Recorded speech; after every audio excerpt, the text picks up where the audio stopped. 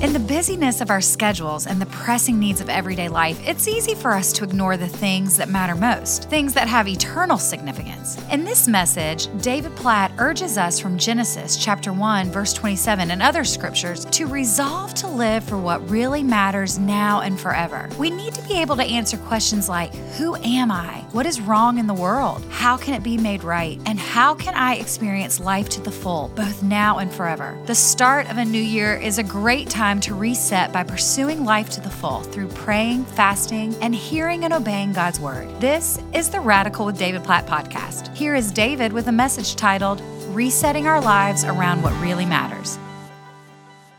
Well, if you have a Bible, and I hope you or somebody around you does that you can look on with, I invite you to turn with me to the very first page, Genesis chapter 1. And as you're turning there, I want to welcome those of you in our other locations across Metro DC, as well as others who are not able to be with us in person today. It's good to be together around God's Word. And even as I say that, like together, I love what together looks like here. Like I was just in the lobby here at Tyson's, and we're together from countries like Iran and Afghanistan and India. A brother who's visiting from India today. We have a delegation here at Tyson's from the Bahamian consulate who's celebrating 50 years of independence. Like, who knew? So I don't even know where you guys are in the room, but we're so glad you're here. And that's just one location, a few conversations. So it is good to be together from the nations around the Word of God. So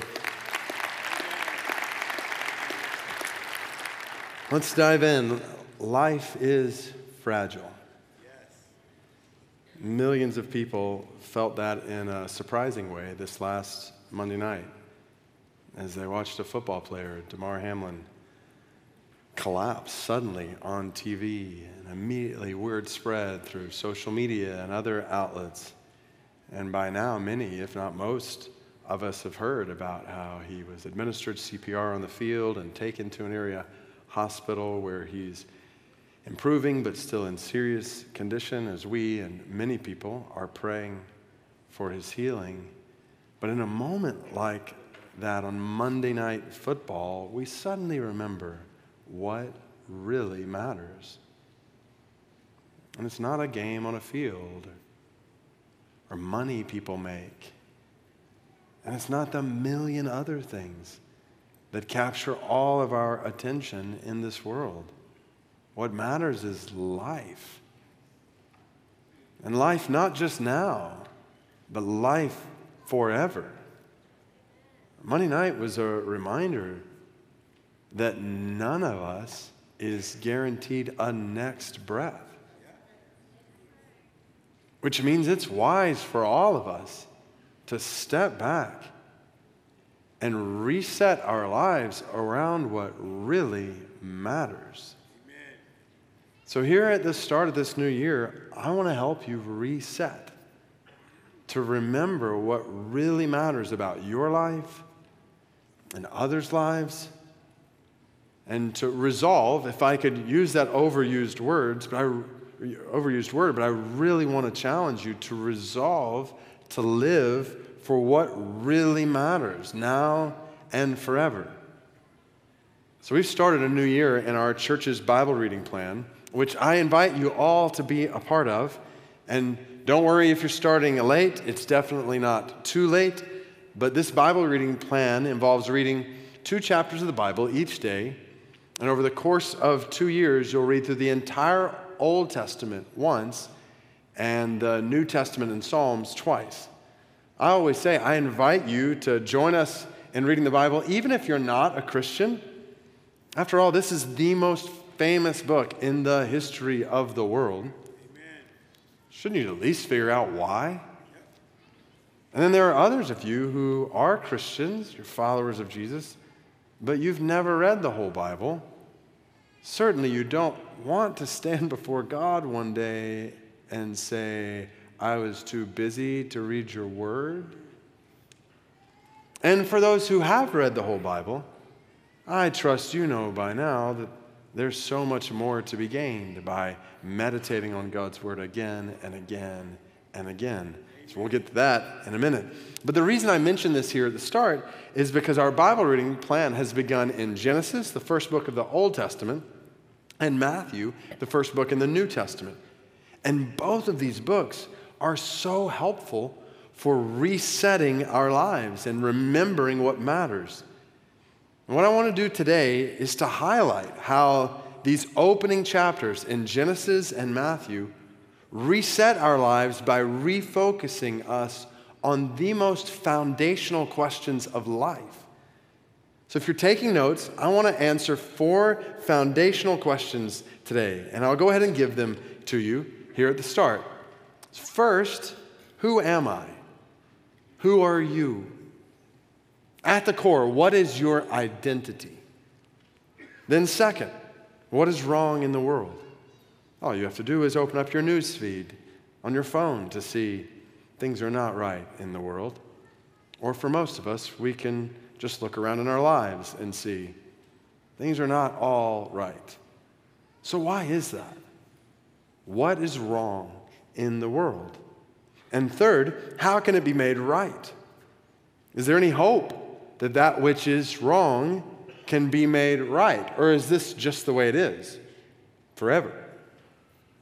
Then finally, in light of the answers to these 3 questions, to ask, how can I experience life to the full, now and forever? Which I assume we all want, right? Who of us doesn't want to experience life to the full, now and forever? So how can we experience that? Now, obviously, that's a lot to cover in a little bit of time. So we really are just going to hit the highlights of these opening chapters of the Bible, hopefully in a way that we can all reset our lives at the start of this year. So first, who am I? Who are you? And from the first chapter of the Bible, after everything else in creation comes into being, we read Genesis chapter 1, verse 27. It says, "So God created man in his own image. In the image of God, he created him. Male and female, he created them." Wow. What a picture of the dignity that marks you and me from the beginning of creation. Who am I? Who are you? According to the first chapter in the Bible, I am a man or a woman personally made by God in his image to enjoy and exalt him in all of his glory. So just think about this and how resetting this is in our world today. I'm a man or a woman. So God created each of us uniquely male or female. And his creation of our gender from the beginning was good. Obviously, God didn't have to create us this way. He could have created us gender neutral. But he created a beautiful distinction between man and woman, a distinction that is divinely designed, not humanly constructed. Contrary to ideas in our culture, gender identity is not chosen by people. It is given by God. Amen. For our good, for our flourishing, from the start of creation in unique and wonderful and beautiful and awesome ways with equal dignity. Both men and women created in God's own image. From the start of Scripture, God is speaking directly against any kind of male or female superiority or dominance, which means that in any culture, in any country, in any relationship, where man is thought to be better than woman, or woman is thought to be better than man, or where woman or man is treated as inferior, then we are going against the design of God. It is not right. It is never right to disparage or belittle women or men. Sexual inferiority or superiority, misogyny, male dominance, female exploitation, all of these things are sinful violations of God's word, and there is no place for them anywhere in the world or in our lives and relationships. I am a man or a woman personally made by God. So I'm borrowing here from language later in the Bible, Psalm 139, that describes how God knits us together in our mother's womb. But the focus here in Genesis chapter 1 is on how God personally creates us, in this phrase, in his own image.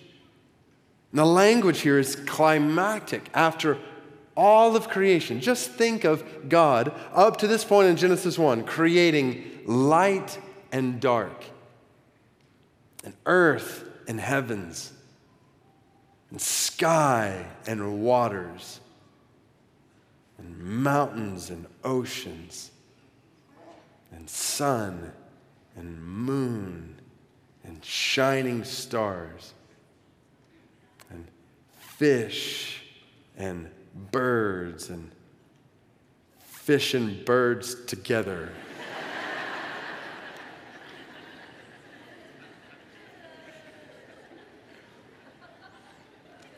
Whether they want to be or not. And small insects and large animals. Yet after all of that, at the pinnacle of creation, God made people. Unlike everything else. In his image. Which means we have the capacity to be in personal relationship with God.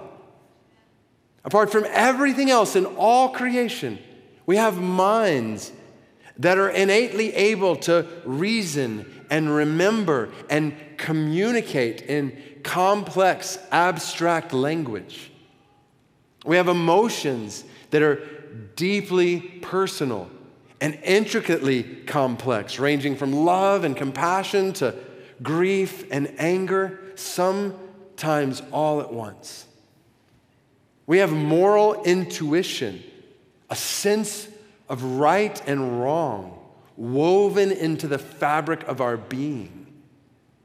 And while we have intricately designed physical bodies, we are also spiritual beings, which, as an important side note in our world today, sets us apart and will always set us apart from artificial intelligence and machines. No matter what, we can, in our ingenuity, manufacture physically with our most advanced technologies. We cannot make a spirit. And with all of these capacities, we're able to know and relate to God in a way that nothing else in this world can. And God made you for this reason, so that you, right where you're sitting right now, might enjoy him in a personal relationship with him. You were made by God to enjoy God. In all of his glory, all of his attributes. And not just to enjoy him, but to exalt him in all of his glory. And maybe God is a lot greater than we think he is. And maybe the God who made this entire universe and every single one of us is worthy of more than some religious exercise, attending a service every once in a while, or maybe even every week. Maybe this God is worthy of the worship of your entire life. Amen. Amen. Of all that you are, Yes. all that you have. Yes.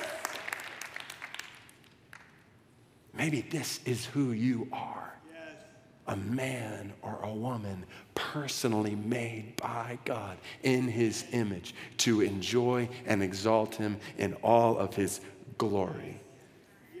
Do you realize what nobility you possess?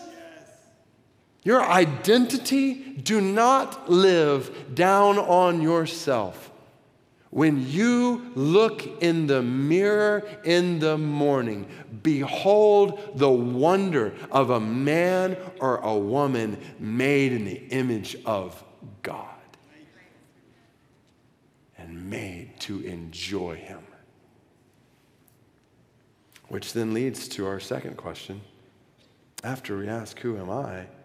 We inevitably ask, what is wrong in the world? And it takes a mere 3 chapters of the Bible to get an answer to that question. In Genesis chapter 2, verse 16, we read that at the beginning of creation, the Lord God commanded the man, saying, you may surely eat of every tree of the garden, but of the tree of the knowledge of good and evil you shall not eat. For in the day that you eat of it, you shall surely die. Enjoy the fruit of every tree in creation, except for one. And in the next chapter, Satan tempts Adam and Eve around that one. Genesis 3 says, he said to the woman, did God actually say, you shall not eat of any tree in the garden? The woman said to the serpent, we may eat of the fruit of the trees of the garden, but God said, you shall not eat of the fruit of the tree that is in the midst of the garden, neither shall you touch it, lest you die. But the serpent said to the woman, you will not surely die. For God knows that when you eat of it, your eyes will be opened, and you will be like God, knowing good and evil. In other words, you can't trust God. He's not good. God is keeping you from what's really good. And you know better than him what's best for you. So verse 6 tells us, when the woman saw that the tree was good for food, there was a delight to the eyes, and the tree was to be desired to make one wise, she took of its fruit and ate. And she also gave some to her husband who was with her, and he ate. And from Genesis 3 on, Adam and Eve's story becomes your and my story. Every single one of us has believed the same lie. That we can't trust God. That we know better than God what is best for our lives. And this is what's wrong in the world.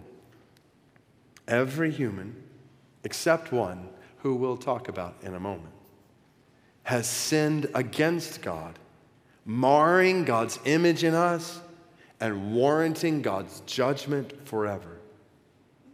Our stories are all different, yet in this sense, all the same. We have all believed that we know better than God what is best for our lives. We've all turned from God and his word to ourselves in our own ways, in our thoughts, our desires, our words, our actions. And as a result, the image of God in all of us has been marred. And just as clearly as God said to Adam and Eve, you will surely die, because of our sin, we will all surely die. And not just physically. Our sin separates us from God. And if we die in this state of separation from God, no matter how much good we've tried to do to overcome our sin, the reality is our sin still separates us from him. If we die in this state of separation from God, we will spend eternity in judgment, holy judgment due our sin. This is why this world is filled with evil and injustice, and war and pain, and sickness and suffering, because this world is filled with sin. And its effects are all around us. So, how can it be made right? Can it be made right? If so, how? And right here in Genesis 3, God makes a promise to Satan. He says in verse 15, I will put enmity between you and the woman, and between your offspring and her offspring. He shall bruise your head, and you shall bruise his heel. So follow this. God promised that one day one would come from the offspring specifically of woman. And Satan would bruise his heel. But this offspring would bruise, some translations say crush, Satan's head. Just ask the question, would you rather have your heel crushed or your head crushed? One hurts, the other delivers a fatal blow. And that is the point. God was promising one who would come from the offspring of woman, who would crush sin, Satan, and death itself. Amen. And so we read Matthew 1. Centuries after this promise was made in Genesis 3, God tells a man named Joseph, son of David, do not fear to take Mary as your wife, for that which is conceived in her offspring, is from the Holy Spirit. She will bear a son, and you shall call his name Jesus, for he will save his people from their sins. All this took place to fulfill what the Lord had spoken by the prophet. Behold, the virgin shall conceive and bear a son, and they shall call his name Emmanuel, which means God with us. How can that which is wrong in the world be made right? God has made a way through Jesus for us to be saved from our sin and restored to relationship with him, and for all creation to be completely redeemed. Amen. Jesus is God with us. God has come to us in this state. In this world, he has lived a life of no sin, unlike anyone else in all of history. And then, even though he had no sin for which to die, he chose to die on a cross to pay the price for our sin. And then, 3 days after he died, Jesus rose from the grave in victory over sin and death. He crushed the serpent's head so that anyone who trusts in Jesus as Lord of their lives will be saved from their sin and restored to relationship with God. Amen. I ask every person within the sound of my voice right now, the question that determines life: have you put your faith in Jesus to save you from your sin and restore you to relationship with God? Yes. Have you trusted in the Lord of life to give you life? Yes. If not, I invite you to do that today. Today, right now, where you're sitting, you can be made right with God. Not through doing a certain number of things to try to overcome your sin. You can't do it. But through trusting in the one who has overcome sin and death for you. By trusting in Jesus, you can be forgiven of your sin, restored to relationship with God. And when you do, and for all who have trusted in Jesus, obviously, there are still things wrong in this world. And still things wrong in our lives. We are all still prone to sin. We all still experience suffering. And we will all still die. But we can know that because of faith in Jesus, sin will not have the last word in our lives. And suffering will not have the last word in our lives. Death itself will not have the last word in our lives. Jesus will have the last word in our lives. And one day, he is going to bring a full and final end to all the evil and all the injustice in the world. One day, he's going to take all that is wrong in the world and he's going to make it right, completely redeemed. He's going to make it all new. So then, how do we live now? In light of this, how can I experience life to the full now and forever? And the answer is clear, isn't it? I'll put it this way and then show it to you in God's Word. By walking with God through praying, fasting, and hearing and obeying God's Word. So I use this language specifically and intentionally based on what we see in the beginning of the Bible, Old Testament and New Testament alike. This phrase, by walking with God. Genesis chapter 5, verse 24 describes a man named Enoch. The Bible says Enoch walked with God, and he was not, for God took him. What a description of life. Taking a walk with God. Not just anybody. God. The one who made the universe. Walking with him. Same thing in Genesis 6:9. Noah was a righteous man, blameless in his generation. Noah walked with God. Life is found in walking with the one who made you and who loves you and who knows better than you what is best for your life. It's no surprise then to read Matthew chapter 4, hear Jesus' first words to his would-be disciples.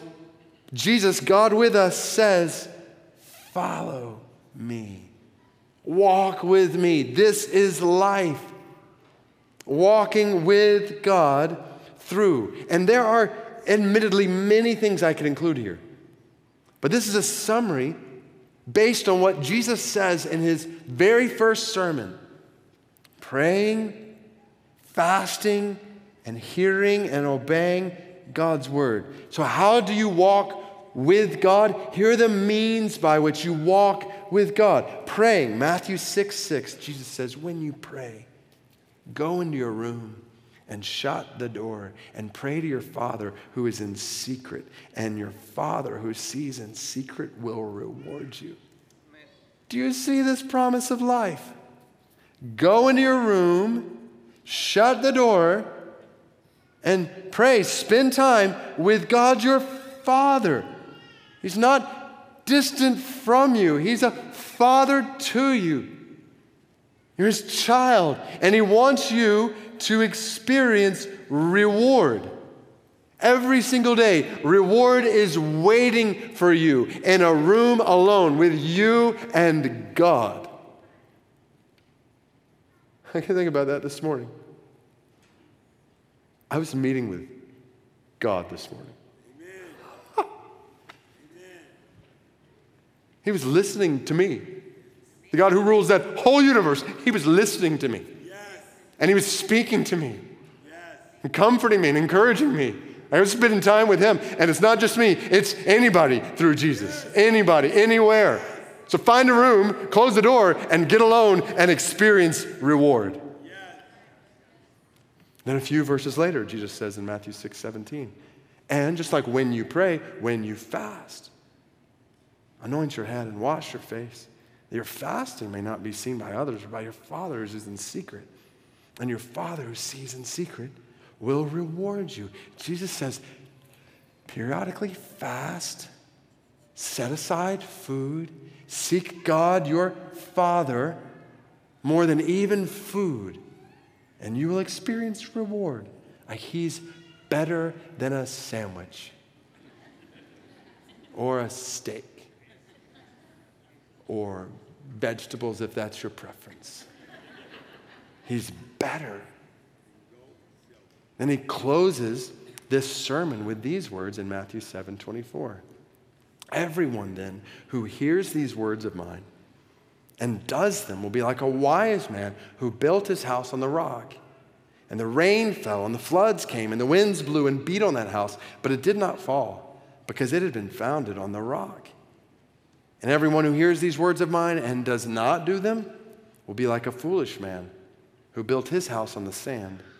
And the rain fell, and the floods came, and the winds blew and beat against that house, and it fell, and great was the fall of it. You and I have a choice for how we can live this year. But none of us knows what this year holds, what rain or floods or winds are coming our way. But we do know this. We can either live standing on a rock or sinking in sand. So which do you choose? If you want to stand, then hear the words of Jesus and do them. If you want to sink, then hear the words of Jesus and don't do them. And it makes sense, doesn't it? If God is the author of life, the one who knows what is best for our lives, then of course we would listen to what he says and do it. So, I want to challenge you today to reset your life around walking with God through praying, fasting, and hearing and obeying God's word. And I want to remind you of acrostics that we use around here to help each other focus on these things. So pray. Like, how are you going to set aside time every day to get alone with God and pray? Not because, let's be clear, you're trying to earn your way to God, earn your way to heaven, trying to gain some kind of credit with God. No, Jesus has already made the way to God, to heaven. When you trust in him, you're credited with his righteousness. We pray not because we're trying to get ourselves to God. We pray because we are in relationship with God. So we praise him for who he is, and we thank him for what he's done and what he's doing in our lives. And we repent. On a daily basis, we examine our hearts and our minds and our lives, and we confess our sin quickly, knowing that Jesus covers over our sins so we can live in close relationship with God. And we ask for specific needs in our lives and in others' lives. God has invited you to pour out your life, your heart to him, to ask him for things in your life, your family, and the lives of people around you and people around the world. At concentrated times during the day, then continually throughout the day. And as you do, to yield your life to him. God, lead my life however you want. I trust you're good, you're wise. You know what is best. So lead my life to the full. So pray and fast. Just as you pray, also fast. Not like maybe for the really super spiritual fast. No, this is basic. When you fast, Jesus expects his followers to fast, to set aside time, to focus on God. Don't do this for others' approval in the world. Do this because you're seeking God above everything else in the world, including food. So you abstain from food. Decide not to eat for a meal or for a day or for multiple days, maybe a week or more. Instead of those times where you would normally eat, substitute that time with prayer and God's word. Say to God, more than I want breakfast or lunch or dinner or all the above, I just want to be with you. You're better than everything in this world. Spend extra time praying, praising God, repenting of sin, asking for things, yielding your life to God and his direction for your life. Spend extra time meditating on and memorizing God's word. We'll talk about that in a minute. And in the process, taste and see that God is good. Discover in a fresh way that your soul is designed to be satisfied in God over and above everything in this world, even things like food that you definitely need. Discover that God's word is your most important daily bread. Amen. And truly live by every word that comes from his mouth. Which leads to the last acrostic, maps, that we use as a journey to discovering God's word, to hear and obey it. So meditate and memorize. Open the Bible, read a chapter or two, like in our Bible reading plan, and ask questions. What is this passage saying? What does it mean?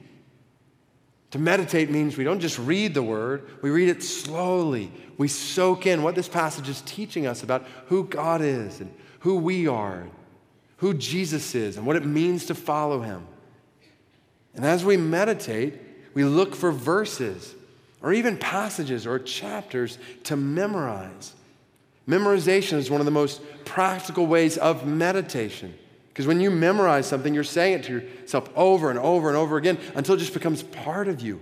Here at Tyson's this morning in our worship gathering, Caroline, one of our students from the Rock, just quoted Psalm 25. It's a part of who she is. Praise God for students, for teenagers who are hiding God's word in their heart. God, help us to follow their example. So how will you memorize God's word? Maybe a verse a week, maybe more. Meditate and memorize and then apply. We don't just want to read the word. We saw that in Matthew 7. If we just hear the word, we'll sink in sand. We've got to do the word. So think head, heart, hands. How does what I just read in God's word affect the way I think? How does what I just read in God's word affect what I desire, what I want for my life, for my family, for the world around me? And hands, how does God's word, what I just read, affect the way I live, the way I speak, the way I act, the way I serve, the way I love, the way I work? And then we pray. We praise God according to his word. We repent according to his word, what we just read. We ask for things in our lives and for others' lives according to what we just read in God's word, and we yield to God's word. Everything we just talked about with prayer applied to God's word. And then we share. We write down reflections. I would encourage you to keep a journal. Whether you write it down with a pen or type it, just with reflections on God's word each day and how it applies to your life and prayers that flow from that. And then share with others what you're seeing in God's word, whether Christians or non-Christians alike. Encourage them with the word of life. So all of this leads to a practical step that I want to invite every person to take. Today, you can start even right now as I walk through this, or maybe later today, by the latest, by tomorrow morning in time alone with God. But we have designed an intentional way for each of us individually and all of us together to reset our lives here at the beginning of this year for the next 21 days specifically, so the next 3 weeks. So don't think just, okay, all of 2023. Just think, okay, for the next 3 weeks in my life, how am I going to walk with God? Can we just all do this? And again, you can go there right now or at some point today or tomorrow morning. Go to mcleanbible.org/21 days. There's a place for you to put in your name and email. If you'd be willing to say, hey, I'm in. We just want to send. The whole purpose of that is just to send encouraging emails over the next 3 weeks to you to spur you on. And then there are tons of resources all over this page. You can find our Bible reading plan there. You can find the link to the daily podcast that I do called Pray the Word that goes along with our Bible reading plan, just 5 minutes praying according to a verse in one of those chapters. You can find practical help for fasting. There's tons of resources there. And specifically, you'll see a 21 days of prayer checklist that's intended to help you think practically through a plan for these 21 days. There's encouragement to identify 3 things that you want to pray for, seek God for specifically over the next 21 days. And then there's a place to help you define, okay, where is my place? When is the time when I'm going to be alone with the Father in prayer and the Word? Each day. And then what's going to be my plan for fasting over the course of these 21 days? What would fasting look like? And there's encouragement to share whatever you're going to be doing with others in your church group or your family or your friends for mutual encouragement and mutual accountability. There's also information there about a late night prayer gathering we're going to have. I'm going to write this down so just you see it. January 20th. It's a Friday night from 8 to midnight. About midway through this journey, I want to encourage every member of this church. And attenders, guests, you're more than welcome also. But especially every member, set aside this time on 8 to midnight. We're all going to be together from all our locations right here at Tyson's, seeking God together. This is the most important thing we do as a church family. Prioritize this.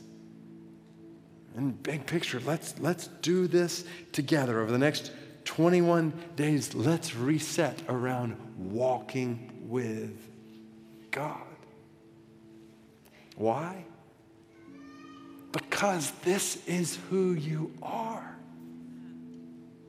You are a man or a woman personally made by God to enjoy God